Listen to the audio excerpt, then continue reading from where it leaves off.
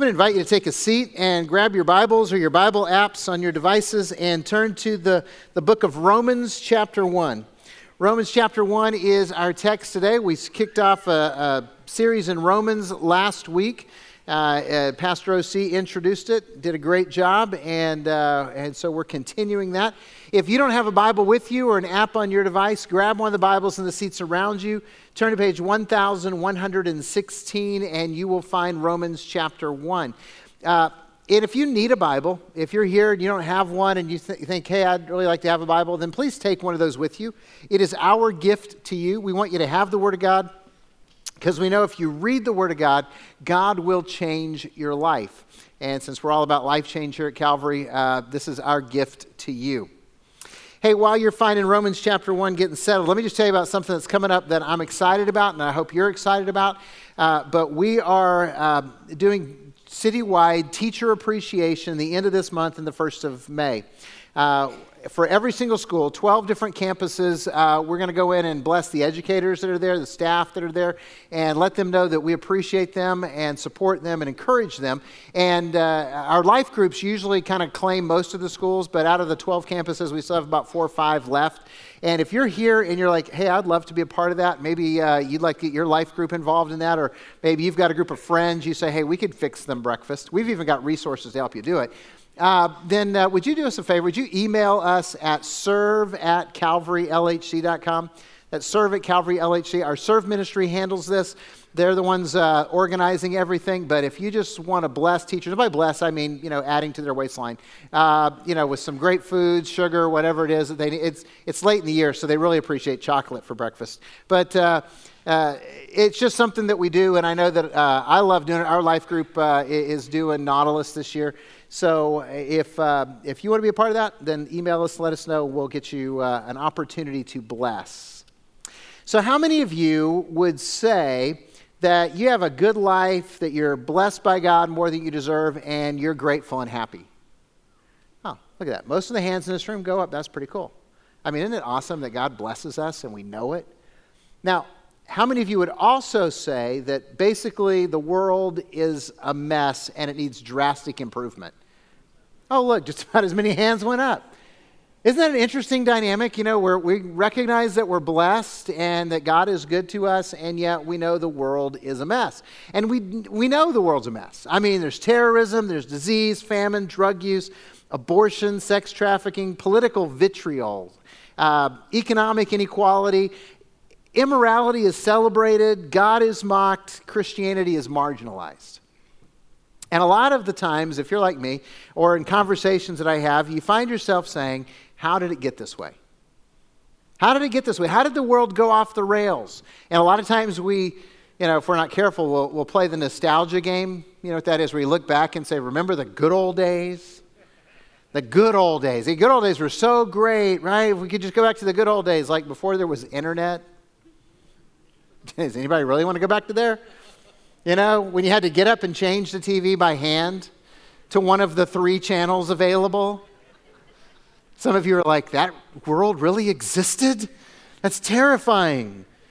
Yeah, Google it and find out about it. So, we know the world's a mess. How did it get like this? What happened? Well, believe it or not, the Apostle Paul in today's text kind of answers that question.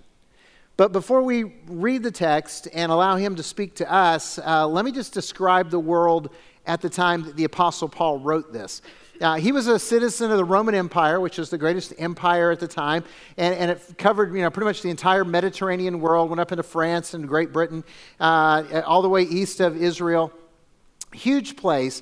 They were a political and military might, but 1/3 of the Roman Empire was basically slaves.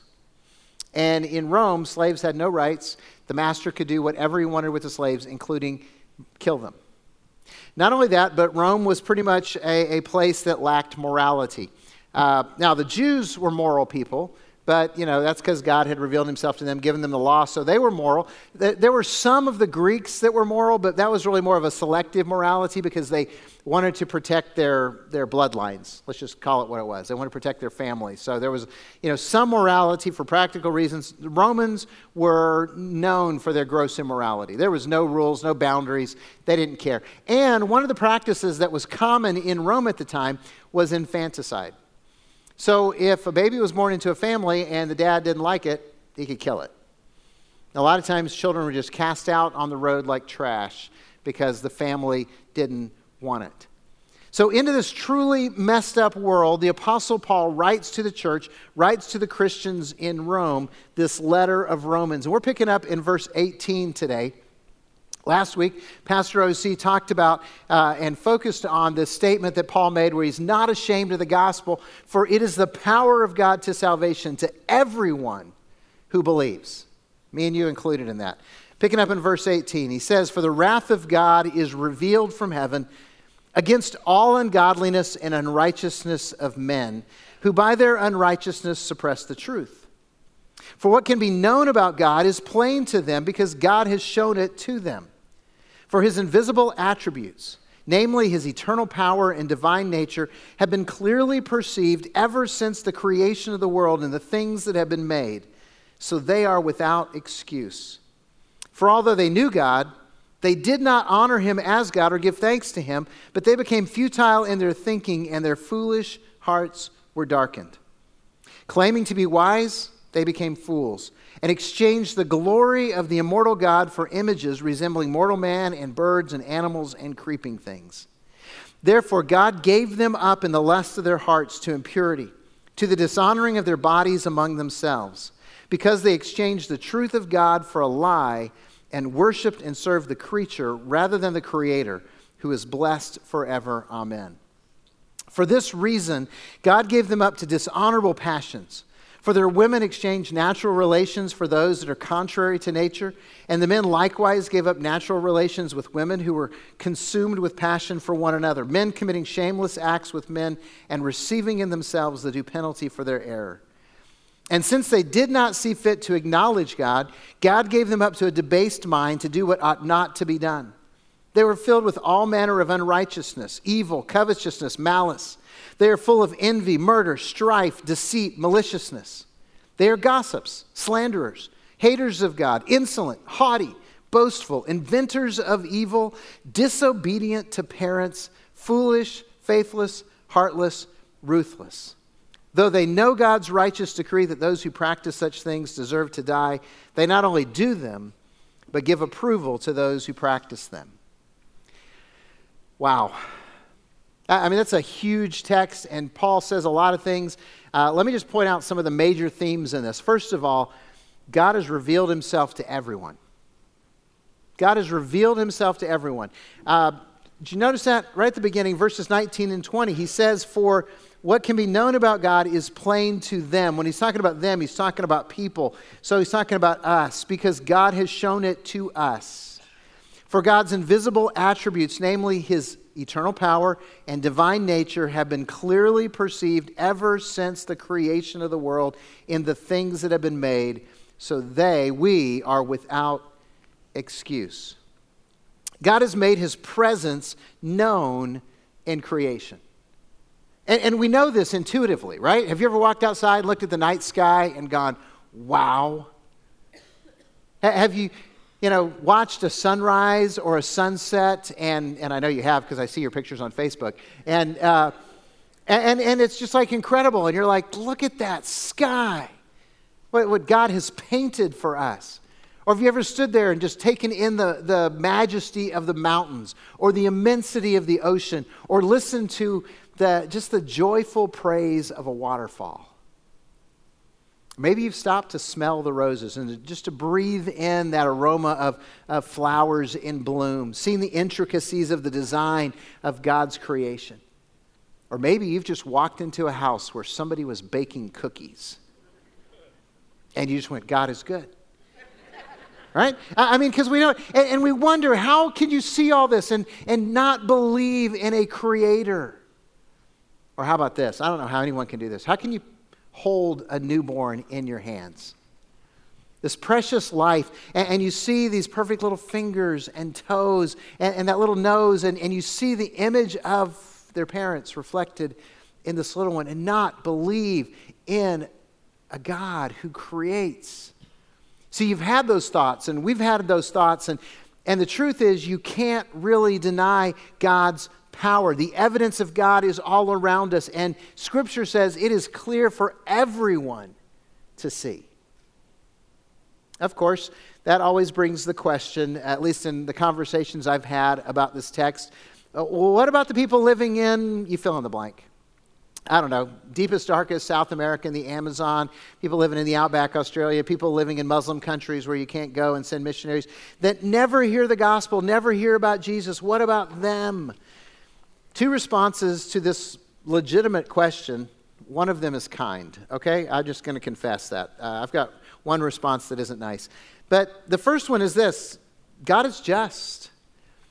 And I trust him because he says he's revealed himself in creation to everyone. And so I believe that God is going to hold people accountable for the truth that he's revealed to them. I mean, he's just and he's merciful. And I don't know about you, but I trust God to be just and merciful toward every single person. Now, he's also given us the task to proclaim the gospel to the ends of the earth, and so we're doing that. So we send hundreds of thousands of dollars to support missionaries around the world who are trying to reach unreached people groups. You know, we're involved in sending people to go and to tell the story of Jesus in places where there are people who don't know him. We're constantly involved in this mission of trying to proclaim Jesus to the ends of the earth. But here's the thing: God doesn't even need us. There are stories coming from the mission field, especially in Muslim nations where missionaries aren't allowed at all, of people having dreams and visions and of Jesus. And they're coming and saying, tell us about this one, because I know that the faith I was raised in isn't true. You see, God's at work in the world, and I'm just going to invite you to do what I do, which is trust him because you know God to be merciful and to be just. Now, the second response that I have to that question is one I never say to someone I'm having this conversation face to face, but I think it every single time. So I'm just confessing and putting it out there, so if you ask me this question, you know what's going on in my mind, because I want to be transparent. But if somebody says, yeah, but what about those people? What about those people, you know, here that never get a chance to hear? And what I want to say is, isn't it interesting that you care about the souls of people you will never meet, but you don't really do anything about your neighbor who's going to hell?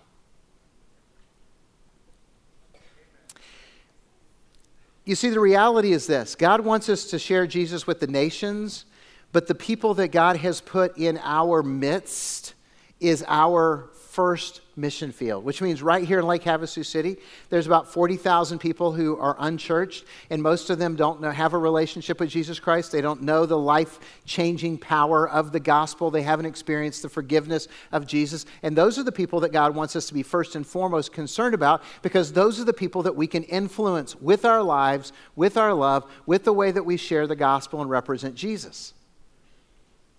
And we can't let go of that because of somebody who lives on the other side of the world that we'll never see. We need to take the gospel seriously here and there, but it begins right here at home. So the world is a mess. It's been that way since about, Noah. Okay? And God has revealed himself to everyone, so everyone is without excuse. What happened? How did the world get so messed up? Well, in this passage that we just read, Paul reveals the pattern of rebellion. The pattern of rebellion. The apostle shares a universal truth, a pattern that's been in effect for thousands of years for all of us. Look again at verses 21 and 22. He says, "For although we knew God, we did not honor him as God or give thanks to him, but we became futile in our thinking and our foolish hearts were darkened. Claiming to be wise, we became fools." Later in this passage, he talks about two exchanges, two decisions that people make that lead them on this pattern of rebellion, this pattern of destruction. And I want to talk about those two exchanges because they are key choices that are a part of this rebellion. The first one is spiritual pride. Spiritual pride. Look at verse 23. He just continues on. So claiming to be wise, they became fools and exchanged the glory of the immortal God for images resembling mortal man and birds and animals and creeping things. They exchanged the glory of God for what they wanted to worship. In other words, they decided how they wanted to worship God rather than worshiping how God demanded to be worshiped. Now, they didn't honor God and they didn't give thanks to God. They replaced God with what they wanted instead. So people decided to worship what and how they wanted, not God's way. And so you have in history a plethora of false gods that basically people created. So in 1 Kings chapter 11, Scripture talks about this god Molech. He was a god of the people who were neighbors to the Israelites. And he said, I don't want you to worship Molech. Molech worship involved this: parents bringing their infants and burning them alive. Yep. Somehow they thought that Molech would bless them if they brought their babies and offered them up as human sacrifices to this god. Or how about the gods Baal and Asherah, male and female gods of fertility that the Canaanites worshipped? You hear about them from Judges to Jeremiah in the Old Testament. They're all over the place. And God didn't want his people to worship them. But here's what involved in fertility worship, because they wanted Baal and Asherah to give them crops and their animals to have lots of babies so their herds would grow, and they wanted to have kids. And so they would worship Baal and Asherah. And that involved fertility worship, which was basically sexual worship practices. So families would send their wives and their daughters off to be temple prostitutes, and men would go to the temples and worship, have sex. That was Baal worship. Or you can just go to the Greek ancient gods, contemporaries with the Israelites in the Old Testament. And the Greeks had a god named Bacchus. And Bacchus was the god of wine. And how do you suppose you worship the god of wine? Yeah, you get drunk. You get plastered. Celebrate Bacchus. And we listen to those things. We go, that's terrible. Nobody would ever do that now. How ridiculous those are. No one would be worshiping those gods today. Really? Because I think Planned Parenthood still worships Molech. I think our entertainment industry worships Baal and Asherah. Bacchus? I don't know. Have you guys heard of Mardi Gras? Spring break? Every American sporting event that takes place? You see, when you replace God with your own creation, then you're replacing biblical morals and values with your morals and values. In other words, you decide to make the rules about what's right and wrong. And we really go off the rails with our spiritual pride. By the way, one of the dangerous temptations for those of us who believe in Jesus is when we stop worshiping God because we don't like something in worship. See, here's the reality check. We're here to worship God, to honor and give thanks to God. And the biblical requirement for worship is truth with submission. So when we are telling the truth and it's combined with our submission, that's worship. But worship is about God. It's not about us. It's not about our likes, our preferences. See, we all have preferences. We all have likes, whether it's the type of music or the songs we sing or how loud it is or the type of sermon and how long it is. Some people actually want me to preach longer. Ain't going to happen. Some of you would like me to preach shorter. Probably not going to happen either. So I'm sorry to disappoint. But the version of the Bible that's read, the setting that we're in, look, all that matters is that we're committed to worshiping Jesus regardless of our preferences. Because the first step in rebellion is spiritual pride. The second step in that pattern of rebellion is intellectual arrogance. The second exchange is mentioned in verse 25. Because they exchanged the truth about God for a lie. They exchanged the truth about God for a lie. They believed they knew more than God. They believed they knew better than God. And it all started with the serpent in the Garden of Eden. If you're not familiar with the story, read Genesis chapter 3. It's where Satan comes to Adam and Eve and begins to tempt them. And he tempts them by saying, did God really say this? Did God really tell you that if you ate from that tree, you'd die? That's not really what's going to happen. What's going to happen is you're going to become like God. You're going to know what God knows. You're going to be like Him. And don't you want to be like Him? And they ate because they wanted to be in charge. That's intellectual arrogance. We think we know better than God. We think we know more than God. We think we know how to live life better than God. And it boils down to this. Do you believe that God is right and you are wrong? Or do you believe that you're right and God is wrong? Because it can't be both. It can't be both ways. You see, here at Calvary, we've already decided that. One of our essential beliefs, one of our core doctrines is this. We believe the Bible is the inspired, inerrant Word of God that tells us what to believe and how to live. In other words, we believe the Bible really is the Word of God, and we're going to live by it because it tells us what to believe and how to live. That's why we give them away to people who need them. That's why we encourage you to read them, because it is God's Word to us, which means that God is right and I'm wrong. And if my life runs into Scripture and Scripture challenges my life, then I need to repent and I need to conform to Scripture because I believe that God is right and I am wrong. And if you haven't chosen to submit to the authority of God as revealed in Scripture, then what is your authority? I'll answer that for you. It's you. You're going to decide what's right. You're going to decide what's wrong. You're going to live life your way, and that's intellectual arrogance. So intellectual arrogance and spiritual pride are those two exchanges, and they always result in destruction. They always result in destruction. Paul repeatedly talks about how God gave them over and gave them up and describes all these behaviors that are destructive in our lives. And let me just say this. This passage is often used, and appropriately so, to just simply be clear that homosexual behavior is not condoned by God. But that's not all this passage points out. And sometimes the church has abused it by making homosexual behavior worse than a whole bunch of other sins, and it's just as bad as all the other sins. But if you read verses 29 through 31, there's a whole bunch of other behaviors that are included in this destructive pattern of rebellion. Just listen to this list, and you can do your own inventory. So they're filled with all manner of unrighteousness, evil, covetousness, malice, envy, murder, strife, deceit, maliciousness, gossips, slanderers, haters of God, insolent, haughty, boastful, inventors of evil, disobedient to parents, foolish, faithless, heartless, ruthless.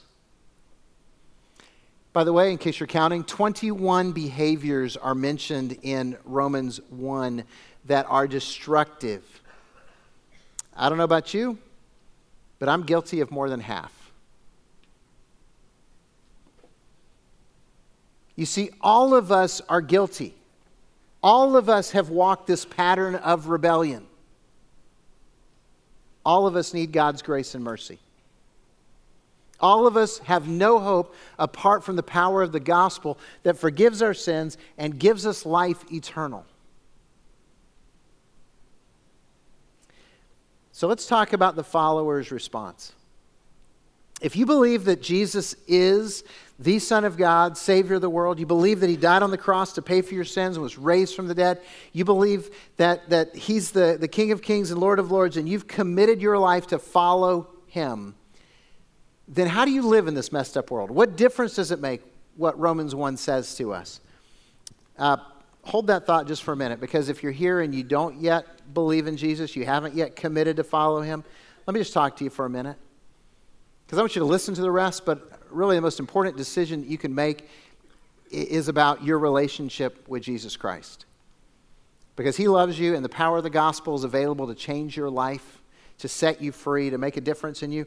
But you have to make that decision that you're going to surrender to Jesus, that you're going to follow Him, that you're going to say, hey, you know what? I need the power of the gospel to set me free.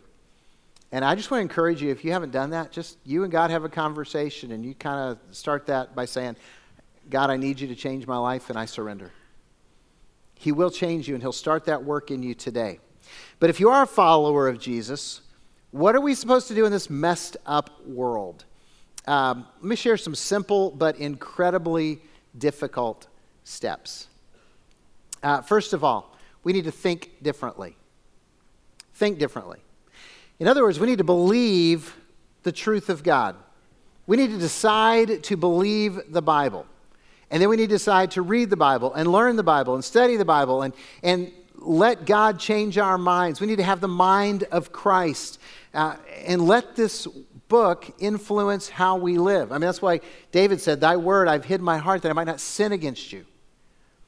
So Scripture is incredibly important if we're really going to think differently, because we don't want to just affirm Scripture. We want to actually learn it and let it influence our lives.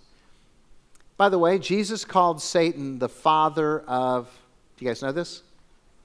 Lies. Satan's the father of lies. In other words, he is always telling you lies. He's always trying to get you to do the things that are in that pattern of rebellion that will destroy your life and wreck your family and hurt you. That's his goal in this. I mean, Jesus actually said, the thief, Satan, comes to steal and kill and destroy. He's come to, we might have life and have it to the full, but Satan wants to hurt you. So he's always selling lies. The only way you're going to know what the lies of Satan are is if you know the truth of God's word. And by the way, Jesus said, if you know the truth of God's word, then the truth will set you. Yeah. See, we know the truth will set us free, but too often we don't know the truth. We need to think differently, and that means that we need to stop thinking through a business mindset or a money materialistic mindset or a political lens. We need to let God teach us and change our minds. But that begins by acknowledging that at some point in our life, all of us have exchanged the truth of God for a lie.